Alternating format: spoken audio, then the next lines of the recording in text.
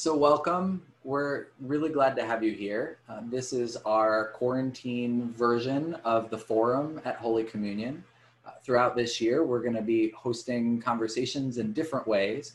But to kick us off for this year, I'm really excited to have with us both Kelly Lattimore, a local St. Louis iconographer, and the Reverend Mark Bizzuti Jones, who is a priest at Trinity Wall Street, who's done some work with Kelly, and we'll talk about that. But we're going to have a conversation about icons today, and particularly the icon that you can see here over my shoulder, Mama, which was recently blessed and became part of our permanent collection at Holy Communion. But that work was informed by earlier work that Kelly has done, and some of that work with Mark. And so we wanted to have a conversation about what this work means, what icons mean, and representation in art. So I wonder if I could start out, and I'll point the question first to Kelly, and then Mark, feel free to jump in, but what is an icon? I think an icon at its core is, let me jump back. Icon really meaning in Greek image. And so then you have the person who would write the icon, which is iconographer, so literally icon writer.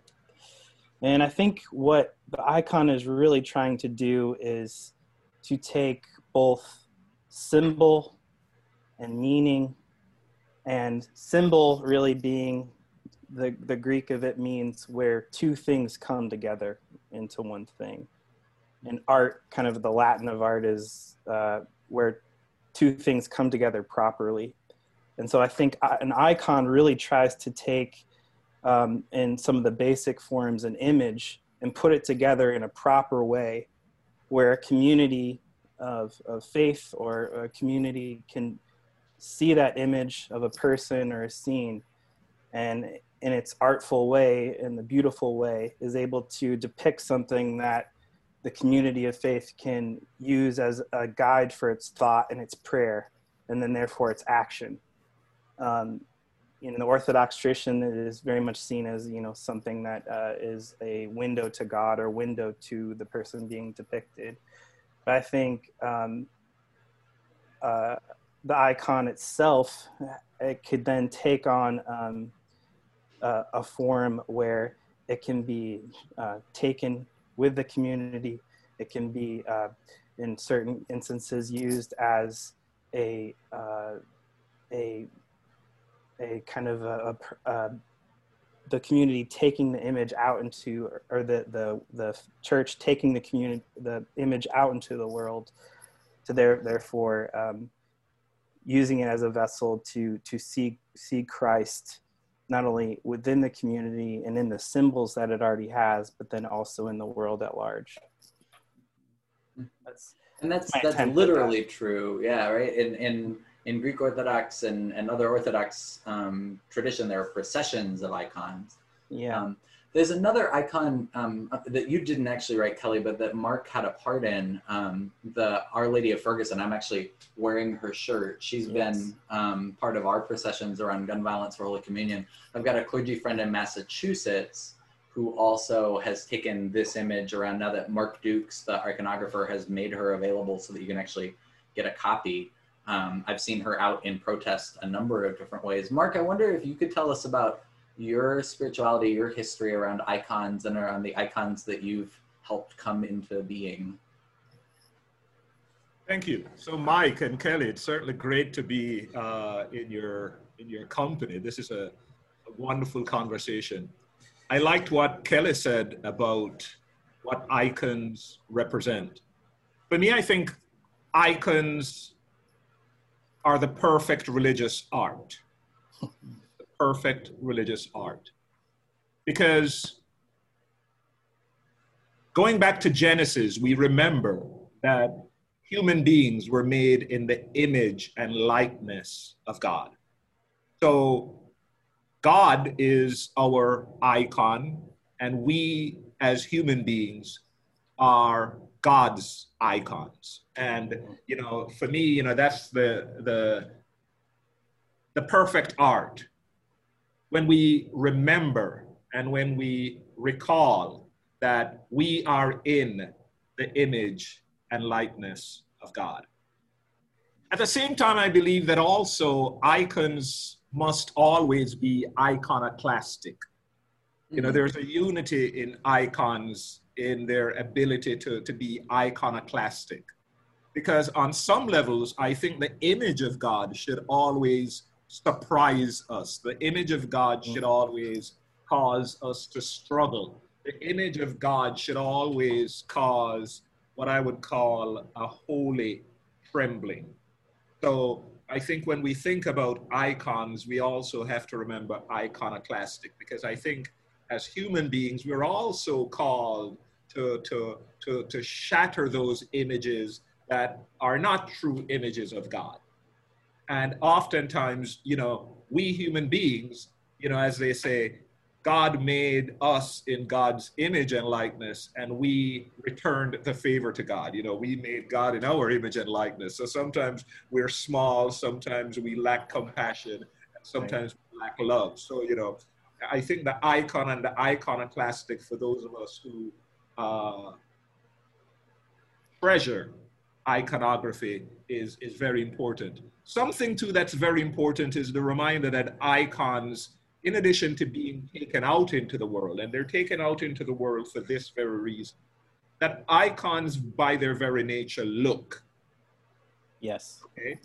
We always want to lift up the fact that icons are looking at us, you know? And again, you know, it's this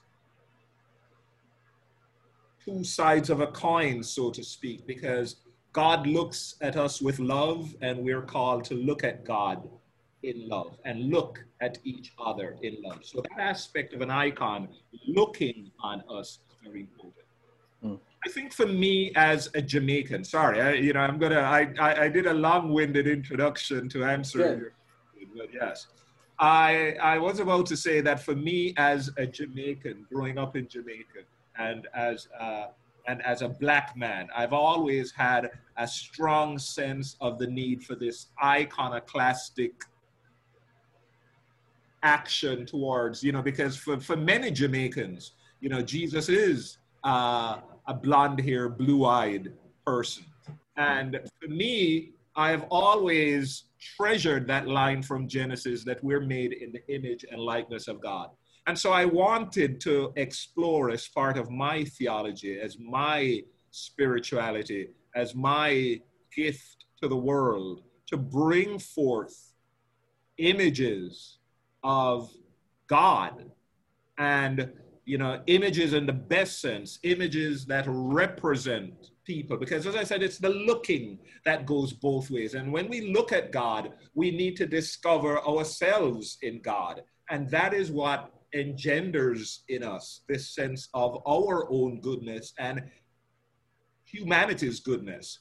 And so for me, you know, I've always thought to find ways to represent God and represent the Virgin Mary and represent the saints in Blackness, you know, as a way of celebrating this Blackness.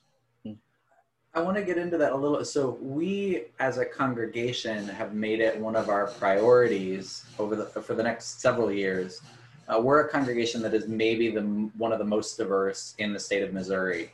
We're a congregation that we were a white flight congregation out to the St. Louis suburbs in the 1930s, but then just 30 years later, they decided to be the first Episcopal church to integrate, including in the 1960s, they performed the first interracial marriage in Missouri.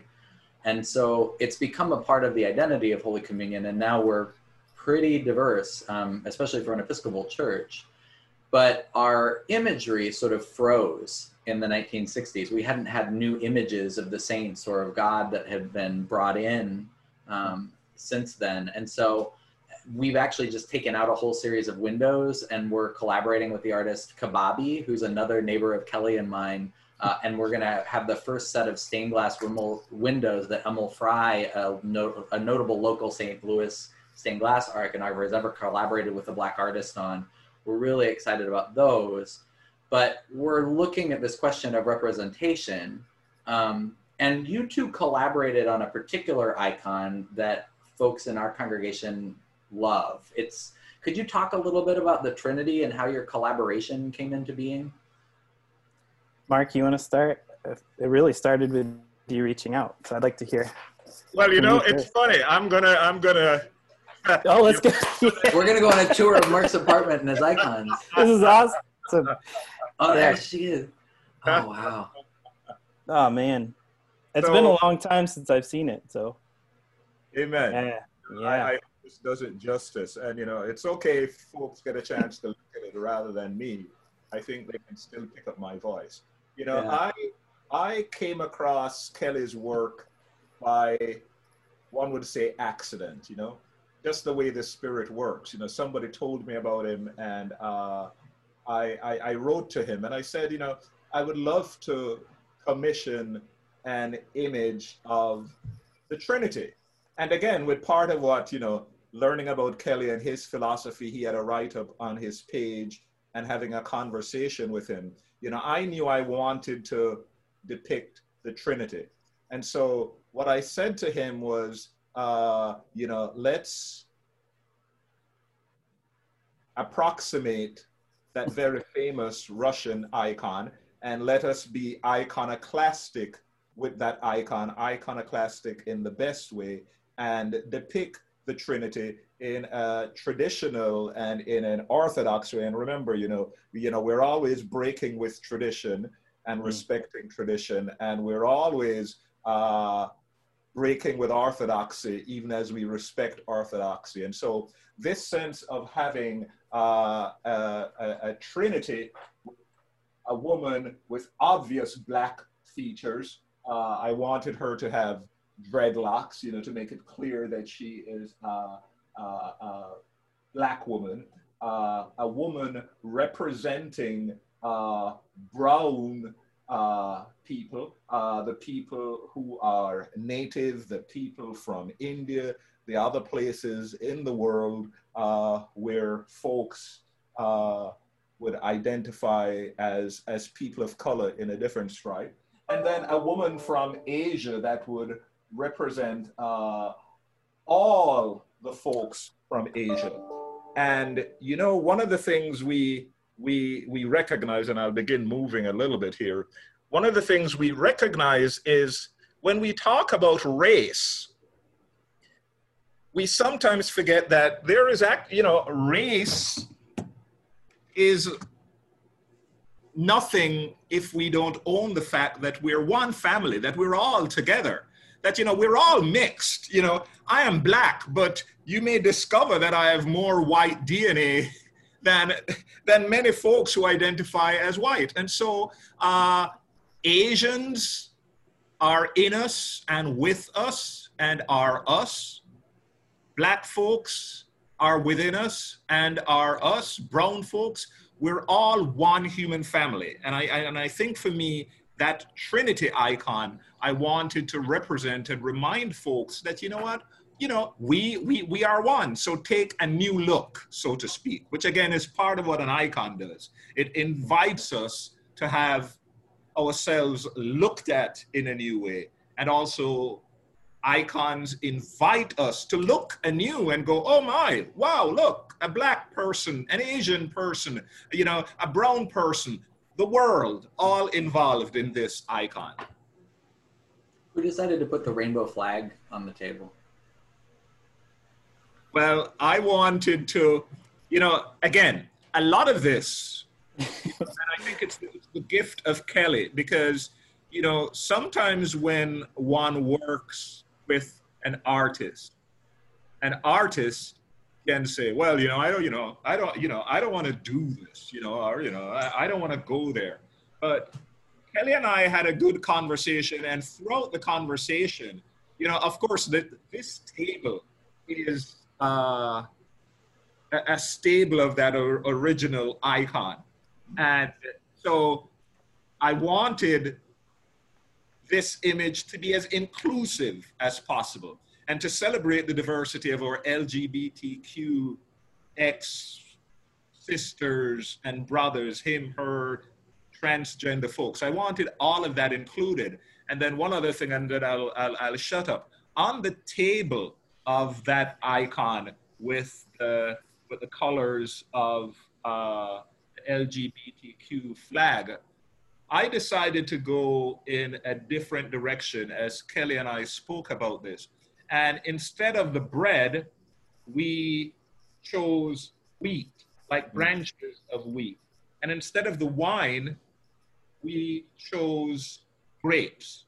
And it was our way of saying that this icon is inviting all of us into the work of becoming God's image, so there's work, we got to make this bread and we got to make this wine, and it takes a lot of work. So, that's certainly one of my memories of it. But Kelly, you might have a different experience of the conversation we had.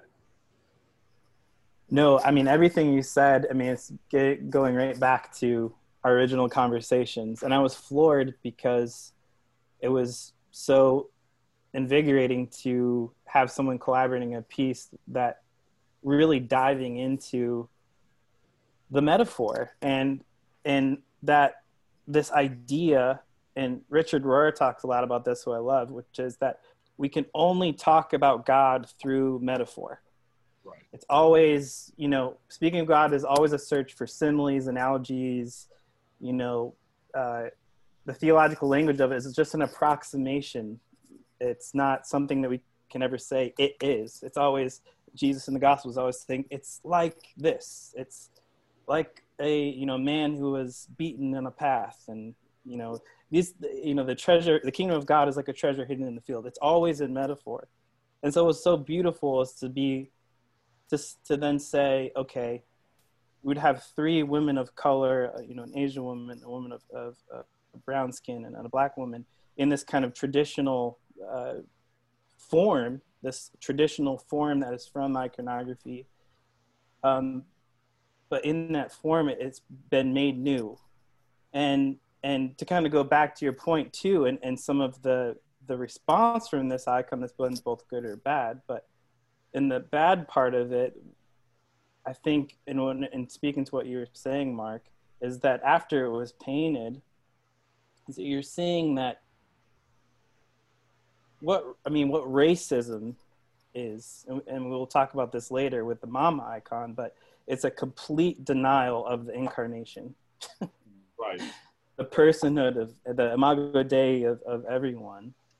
And so anyway, seeing the Trinity as women, as people of color,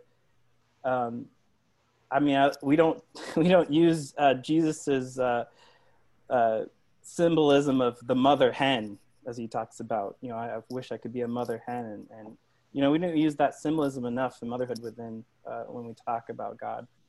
And so it didn't seem like a problem, Could I ask you to talk a little bit about your journey to icons as an art form, and maybe your spiritual journey a little bit? Because I know a little bit about you because of the network that I discovered we shared that touches Greenville College and sort of a more evangelical world. But I wonder if you could talk a little bit about your journey into and what brought you into iconography. Well, so after I went to Greenville for religion and art, which ended up working perfectly in its own way. But as most people after college, I had a choice to go live back with my parents or move to Ohio and be a part of a farming community there. And of course, I wanted a new adventure. I ended up meeting a couple, and they had founded a community called the Common Friars. And it was a community of men and women where we lived our lives based on prayer and the daily office, but then also the main mission was a food pantry farm where we grew produce for food pantries and had a daily Eucharist and meal. And while I was there, one of the community members, I've always painted and made art, and they suggested I try iconography. And so I combed over books, and as with iconography and all iconography, it starts with just tracing. You're tracing over the things that have come before, the images that had come before. And that lasted for a while. And then I started, tried to do my first icon based on a lot of our shared experience, which is called Christ Consider the Lilies. And it was based off of being farmers and constantly around the land. My friend, Paul, one day would say, said to us, what does it mean in Jesus' words to consider the lilies of the field and to be present to the earth in a way where we're caring for it rightly, and as we're also trying to take care of other people by feeding them food. And so I painted this image called Christ the Lilies. But what happened is it was interesting because it wasn't a great icon. Christ is almost looking at the lilies, kind of surprised that they're in his hand. It wasn't I was learning how to paint still, and I still am, but the community embraced it. And because it was an image that the base of it had come from our common experience and how we were looking at, how we were learning to look at the world as a community of faith, and not to be curved in on ourselves, not to say to turn it in on ourselves, but then as a way to guide us to then look out into the world and how to be present to the sacredness that was around us, not only in the land, but in the people. And so they put that image in our main prayer area. But that just having them embrace that, as even though it wasn't a great icon, that was 10 years ago now, and now I'm still working on icons and trying to become a better painter and trying to look at the metaphors that are around us, that not only taking a deep dive in what's come before, but then to kind of carry that into this time, and those images and people and symbols and meaning, and trying to mesh them together in a way where it can yet again become images that guide us as communities to not only in our thought and prayer, but then in our action. And I think that's the most important part. There's an icon that it's the only icon I know of that I've really been moved by in recent, well, not the only, but one of a few icons that I've been moved by that neither one of you have had a hand in. There's a community, a trans and queer community in Poland that, talking about being iconoclastic, took over a sort of national image of the Madonna, an icon of the Madonna, and turned just her halo into a rainbow. Mm-hmm. So that became our Pride t-shirt last year, and we gave all of the donations that we received for our Pride t-shirts to this Polish organization that really is fighting for the lives of queer people in a pretty oppressive governmental regime. But I wonder about that, like Kelly, sort of from the get-go, you've approached this iconography of iconoclasm a little bit. Mark, could you say a word about Our Lady of Ferguson, who's on my t-shirt, that you worked on with Mark Dukes, and how that came about? I've always had a strong devotion to Mary, and I wanted an icon of the Blessed Mother. And so, I called up Mark again and told him that I wanted an icon that would represent the Blessed Virgin Mary as a Black woman, that I wanted her to be, Black in a way that could speak to not just Black people, but people of every race. Sometimes it's hard to describe what we're trying to bring out as artists. I'm not an artist, but I know that there's a way in which we can represent something, we can image something that will speak to the world. Mm-hmm. And then just around the time as Mark and I were in conversations, there were all these incidents of violence against Black people. There was the incident of Ferguson, and and as Mark and I was talking, the idea came up in his head that the position in which we pray, we oftentimes forget that this orange position mirrors so much of what happens in the world, and just at that time there was that hands up, don't shoot. And so that was incorporated into the icon. And so it was called Our Lady Mother of Ferguson. And now Mark and I go back and forth because we kind of battle a little bit about that, because, he wants to strictly call it Our Lady Mother of Ferguson. And for me, a preferred title is Our Lady Mother of Ferguson and all those killed by gun violence. You know, that sense of icons always need to be contemporary. And again, it's one of the things that I love about Kelly Lattimore in the way, you know, he brings in, you know, Mary Oliver, you know, Dorothy Day, and John Lewis, the way he contemporizes the sense of the sacred to us. Because again, you know, icons, again, by looking at us, is always a present action. And so icons, I believe, must speak to the contemporary experience of spiritual people and must draw us into to facing the reality of the times. Can I say something to that real quick, Yeah. Mike? Yeah. I'd love to tell you guys a story. And to that point, Mark, in 2008, I had the opportunity to go on a delegation to Israel and Palestine. And it was a delegation to kind of meet with people on both sides of the conflict and to really understand what's going on and bring that information back to our communities. But there's a woman in our church who, before I left, she asked me, she said, "Can you bring me a rock back from Palestine?" And I said, "Sure." So on my way there, I took a few books, and one of these books that I had, of the few that I had, was this book by Wendell Berry about the life and work of Harlan Hubbard. And he was a landscape painter, just an amazing artist. But it was while we were by the Jordan River, and I had this book, and it's a small section where he was asked by a local Kentucky Baptist church to paint above their baptismal a mural of the Jordan River. And he punked them, and instead of painting a mural of the Jordan River, he painted their own Ohio River. And I thought it was incredible.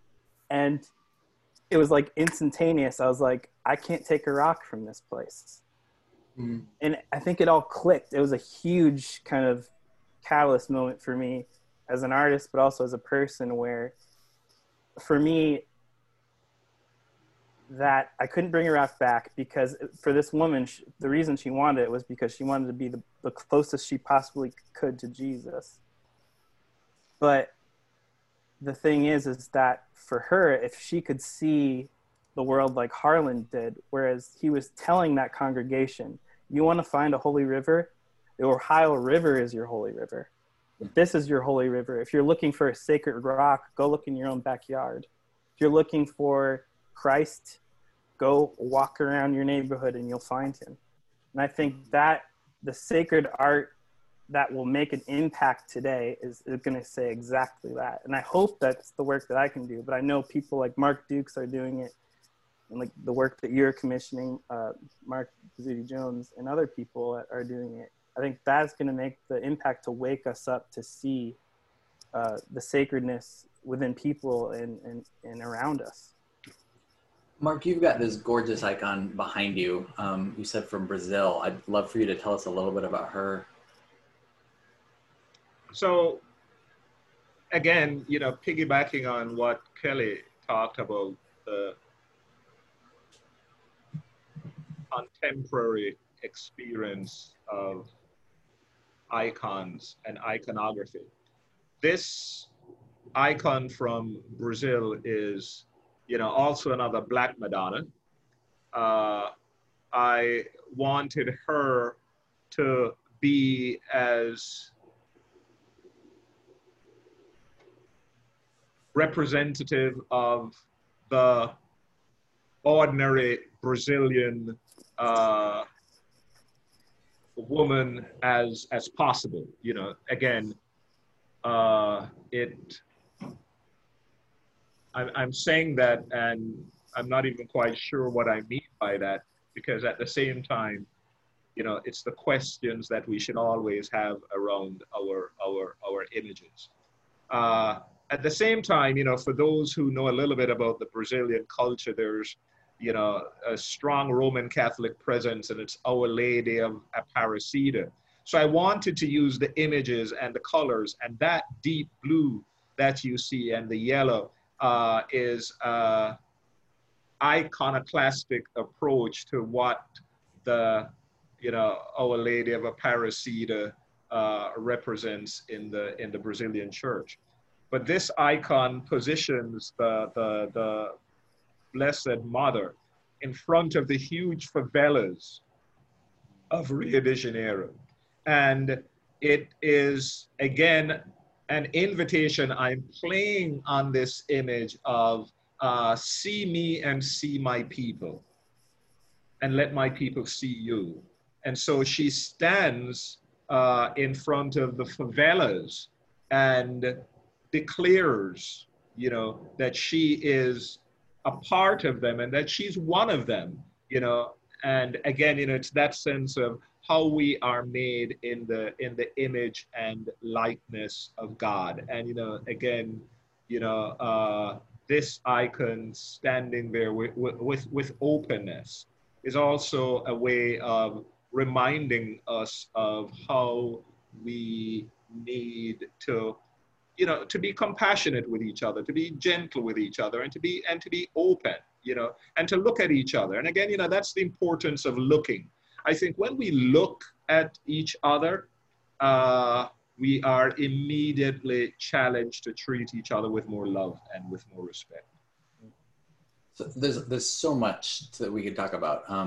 I also wonder if what you all are talking about, and I say this in the Latin American sense of what it means as an American, you're talking about Brazil, but I wonder if this is also a particularly American way of thinking of iconography. And I would say that as a sense of in a gift as well. One of the first great American icons is the image of the Virgin of Guadalupe, who is so central to Mexican faith, particularly because she looks indigenous.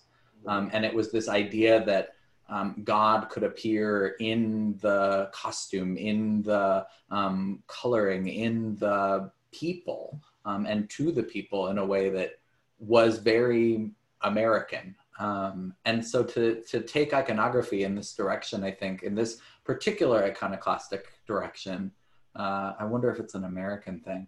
I want to come back, though, to this question of the eyes, because Kelly, following you on Instagram, I know that the eyes of Mama didn't stay looking in the original direction. And I wonder if you could talk a little bit about your decisions around her eyes.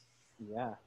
Well, to go back from the original question, I think what's really beautiful about iconography and what I've really appreciated the most about it is that it's a very communal art.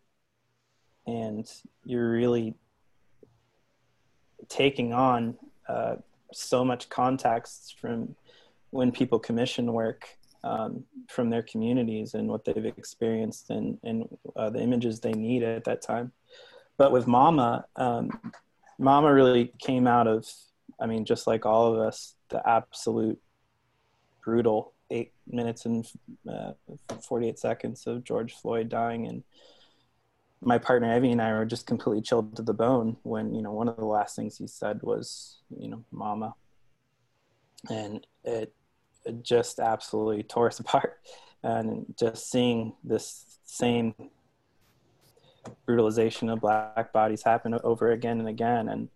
And my partner, Evie, commissioned the work. She is the one who suggested it. And then it just kind of flowed out into our kind of smaller community of people, and we said we're really thinking about wanting to create this image, and really as a means of mourning and processing what had happened, but then also, just to go back to what you said before, a call to prayer and thought, but then also action on it. And so when we started to collaborate, Evie and I, and with a few others, creating and the initial sketches, and I typically like to sketch right on the board. As you said, Mike, the Mama was looking at the Christ figure. And I should say too, when I get a lot of questions from people saying, is it George Floyd or Jesus? And my answer to that is yes. And I think that's the best answer. So I need to say that. She's looking at the figure, And I think after we began to the other colors emerged, it was that call, not only the mourning and the process of all of these Black mothers who have lost sons, just like Mary did, losing her own son, a man of color who was unjustly murdered by the state. It was that act of her looking at the viewer, the eyes, as Mark said, to be able to kind of connect with the image, with the eyes looking at you, was that call of mourning, of processing it, but then the call of action all in one gaze. If she had been just looking at the figure, I think it's focused too much on the death, which is horrible. But then moving it back towards the viewer and connecting in that way, it was only, I guess, a feeling. It's that artistic, just like feeling of, we changed it, and people that we showed it to, and others, and a few fellow priests, friends of mine, it was just like, yes, like, just leave. That's exactly how it needs to be. And I think that's the beauty of that communal part of iconography, and that simple change, I think, really was a testament, not necessarily to me, but to everyone else around me who was helping kind of guide my own artistic process in creating that image. So I think that matters. And I mean, like, for me, when I first saw Mama, that the way that she's looking at you, it reminded me of Leslie McSpadden, Michael Brown's mom, in that interview she gave very soon after his death, where she just says, do you know how hard it was for me to get him to graduate from high school? And just humanized Michael in this way for so many people right away. Or even Jacob Blake's sister, just last week, talking about, you know, when you say his name, say that he's a brother, say that he is, you know, an uncle, say that he is all of these other things, that he's a human being. It's that confrontation is a piece of, and I love, Mark, your word for it, that the icon is iconoclastic. It makes you break open your image.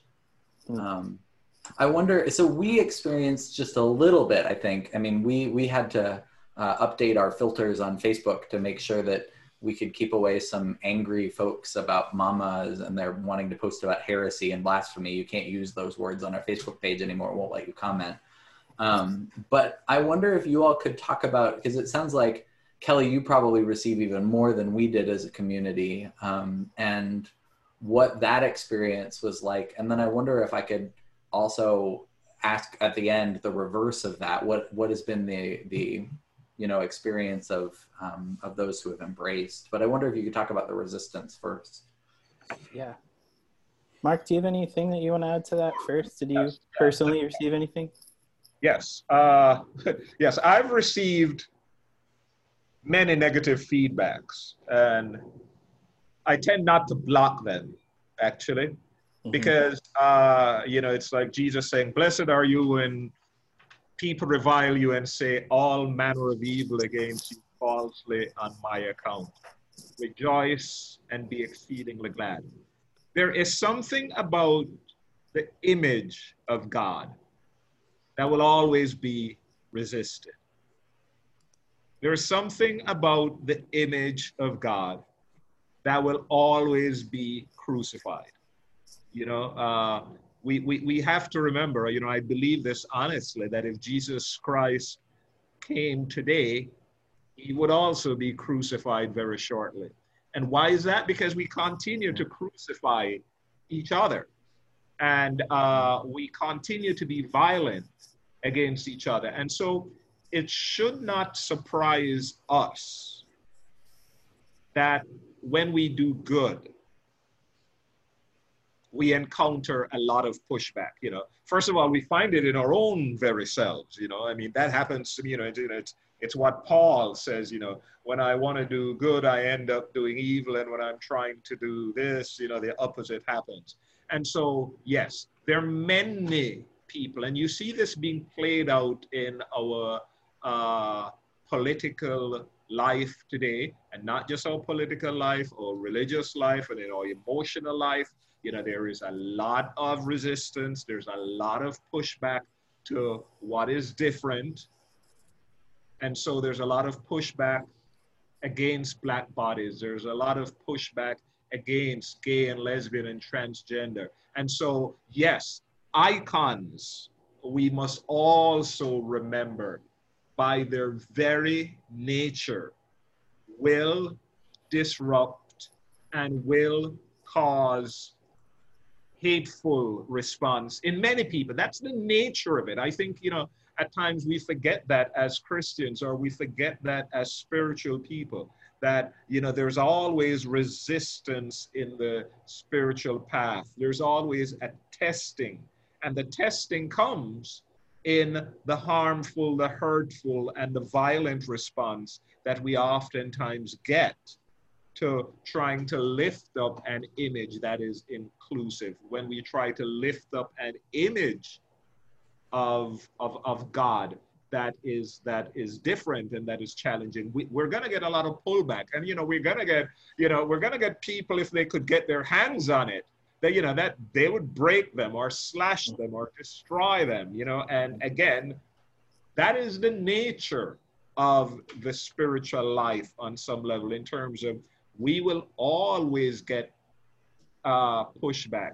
And I know it's hard for a writer of an icon or for an artist to have his or her work rejected or have people say bad things against it. But I really do come back to that thing that oftentimes, let's not forget that Paul was on his way to persecute the Christians when he got converted. And so the nature of the icon too is that it continuously holds out hope and possibilities that many of the people who reject it, and many of the people who, just say, horrendous things, you never know. One day, this very icon might be an avenue of salvation for them.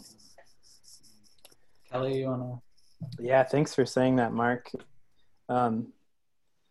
Yes, I think Mark's exactly right. I think it goes all the way back even to the Gospels, where people were saying, how could the Messiah come from Nazareth?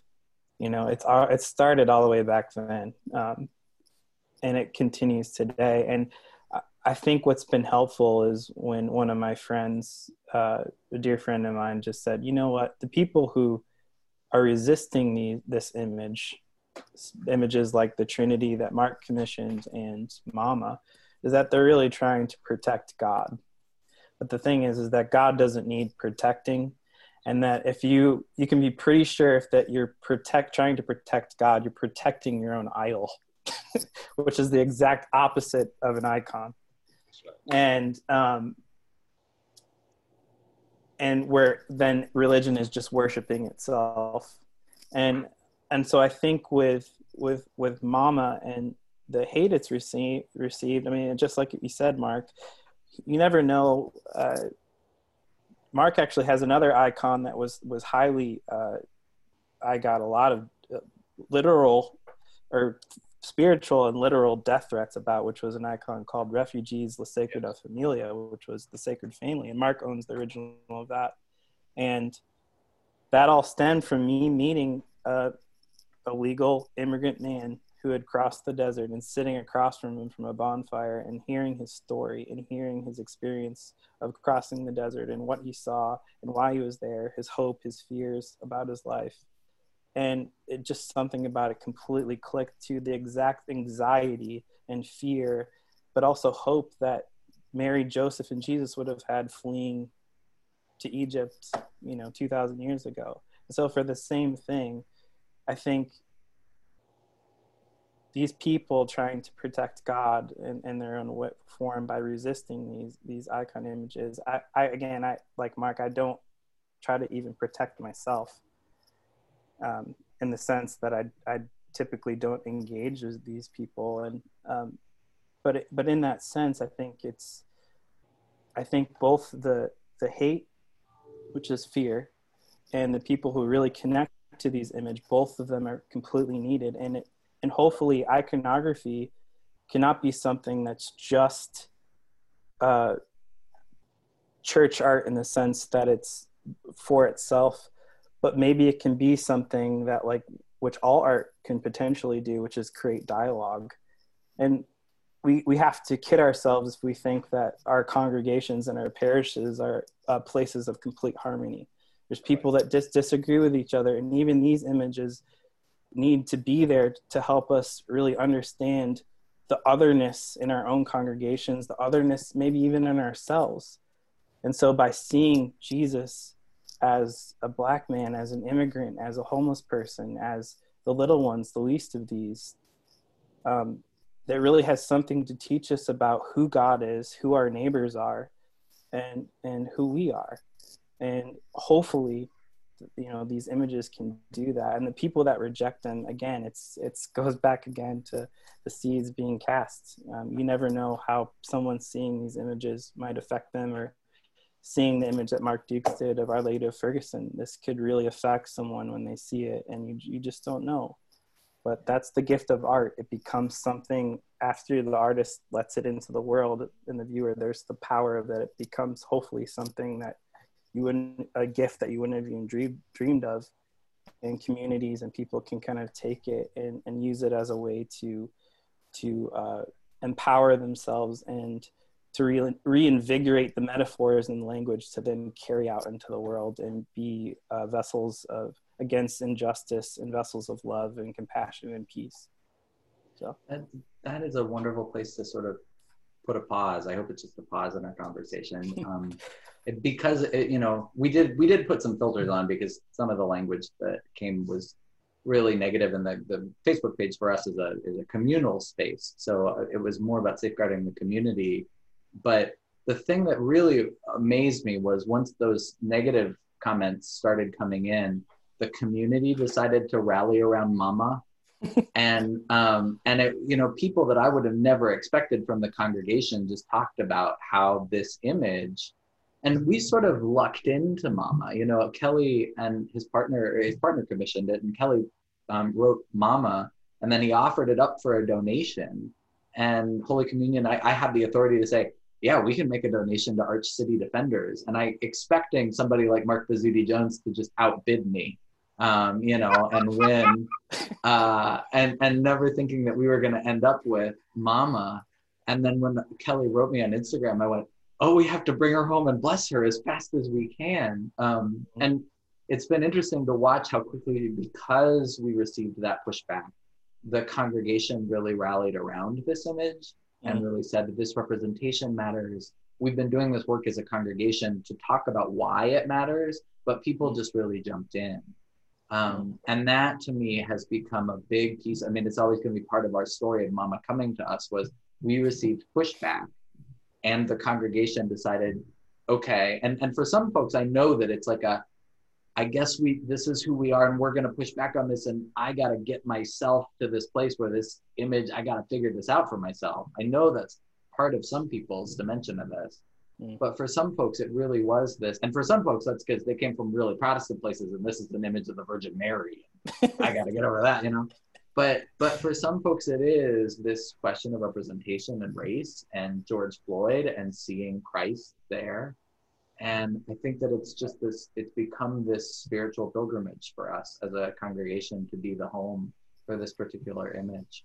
So, you know, Mike, I must say, you know, Kelly is a very wise man, you know, because when he first offered it, I said, you know what, Kelly, I think I would love to engage in conversation with you. And he rightly said, you know what, Mark, I'm thinking that the home for this, having it in a chapel or in a church place. And I must say, I mean, in his wisdom, he rightly spoke about the rightful place of this particular icon. And as you know, that has led to this. So Mike, it also says a lot about you in terms of the connections that you make and the conversations that you help to create. So Mike, blessings upon you, and Kelly, blessings upon you. And this is exactly what it's about, engaging in this kind of conversation. Well, and Mark, through the small world of the Episcopal Church, I know that the first image of yours I encountered, Kelly, was La Sagrada Familia. I'd done some work around immigration back before seminary, and that was my first encounter, but I got reintroduced to you through Mark Pizzuti Jones and through the Trinity. And then through this, I realized I knew you were in Missouri. I didn't know you were only a block away from me in the same neighborhood. Literally, so, yes. Thank you for introducing me to a neighbor, Mark. But Mark, you wrote a wonderful piece about Mama, a wonderful poem about Mama, and I wonder if you would be willing to share that as a poem and as a prayer for us to conclude our time. All right, a real honor. Mama, here in Holy Communion, we stand with all your saints before you. George Floyd, pray for us. Be not surprised by this or us. George Floyd, breathe with the Spirit on us and convert our hearts, minds, and souls. Mama, behold your son. Look at us and look at all your sons. You, behold your mother. Look at her and all your mothers. See Jesus. See every human being holy, holy, holy. Look, let them see you holy, holy, holy. Which mother among you doesn't love your son, especially your prodigal sons? Holy Mary, Mother of God, pray for us sinners now and at the hour of our death. None of us want any of us or any part of us to die before the time like George, suffocating and deadly. 8:46, 8 minutes, 46 seconds, the pure disorder of it.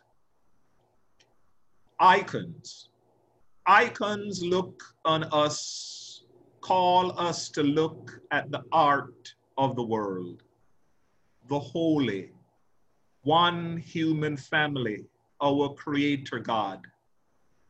This day, we need this icon to be with us in paradise, lost and found, to look at us and call us Mama. She says, Black Lives Matter. He breathes, Black Lives Matter. Everyday God, come see with us and breathe in us to respect the dignity of every human being. God, Mama, Mama, Mama, help us be this icon of your love, your justice, and your peace. Amen. Amen. Amen.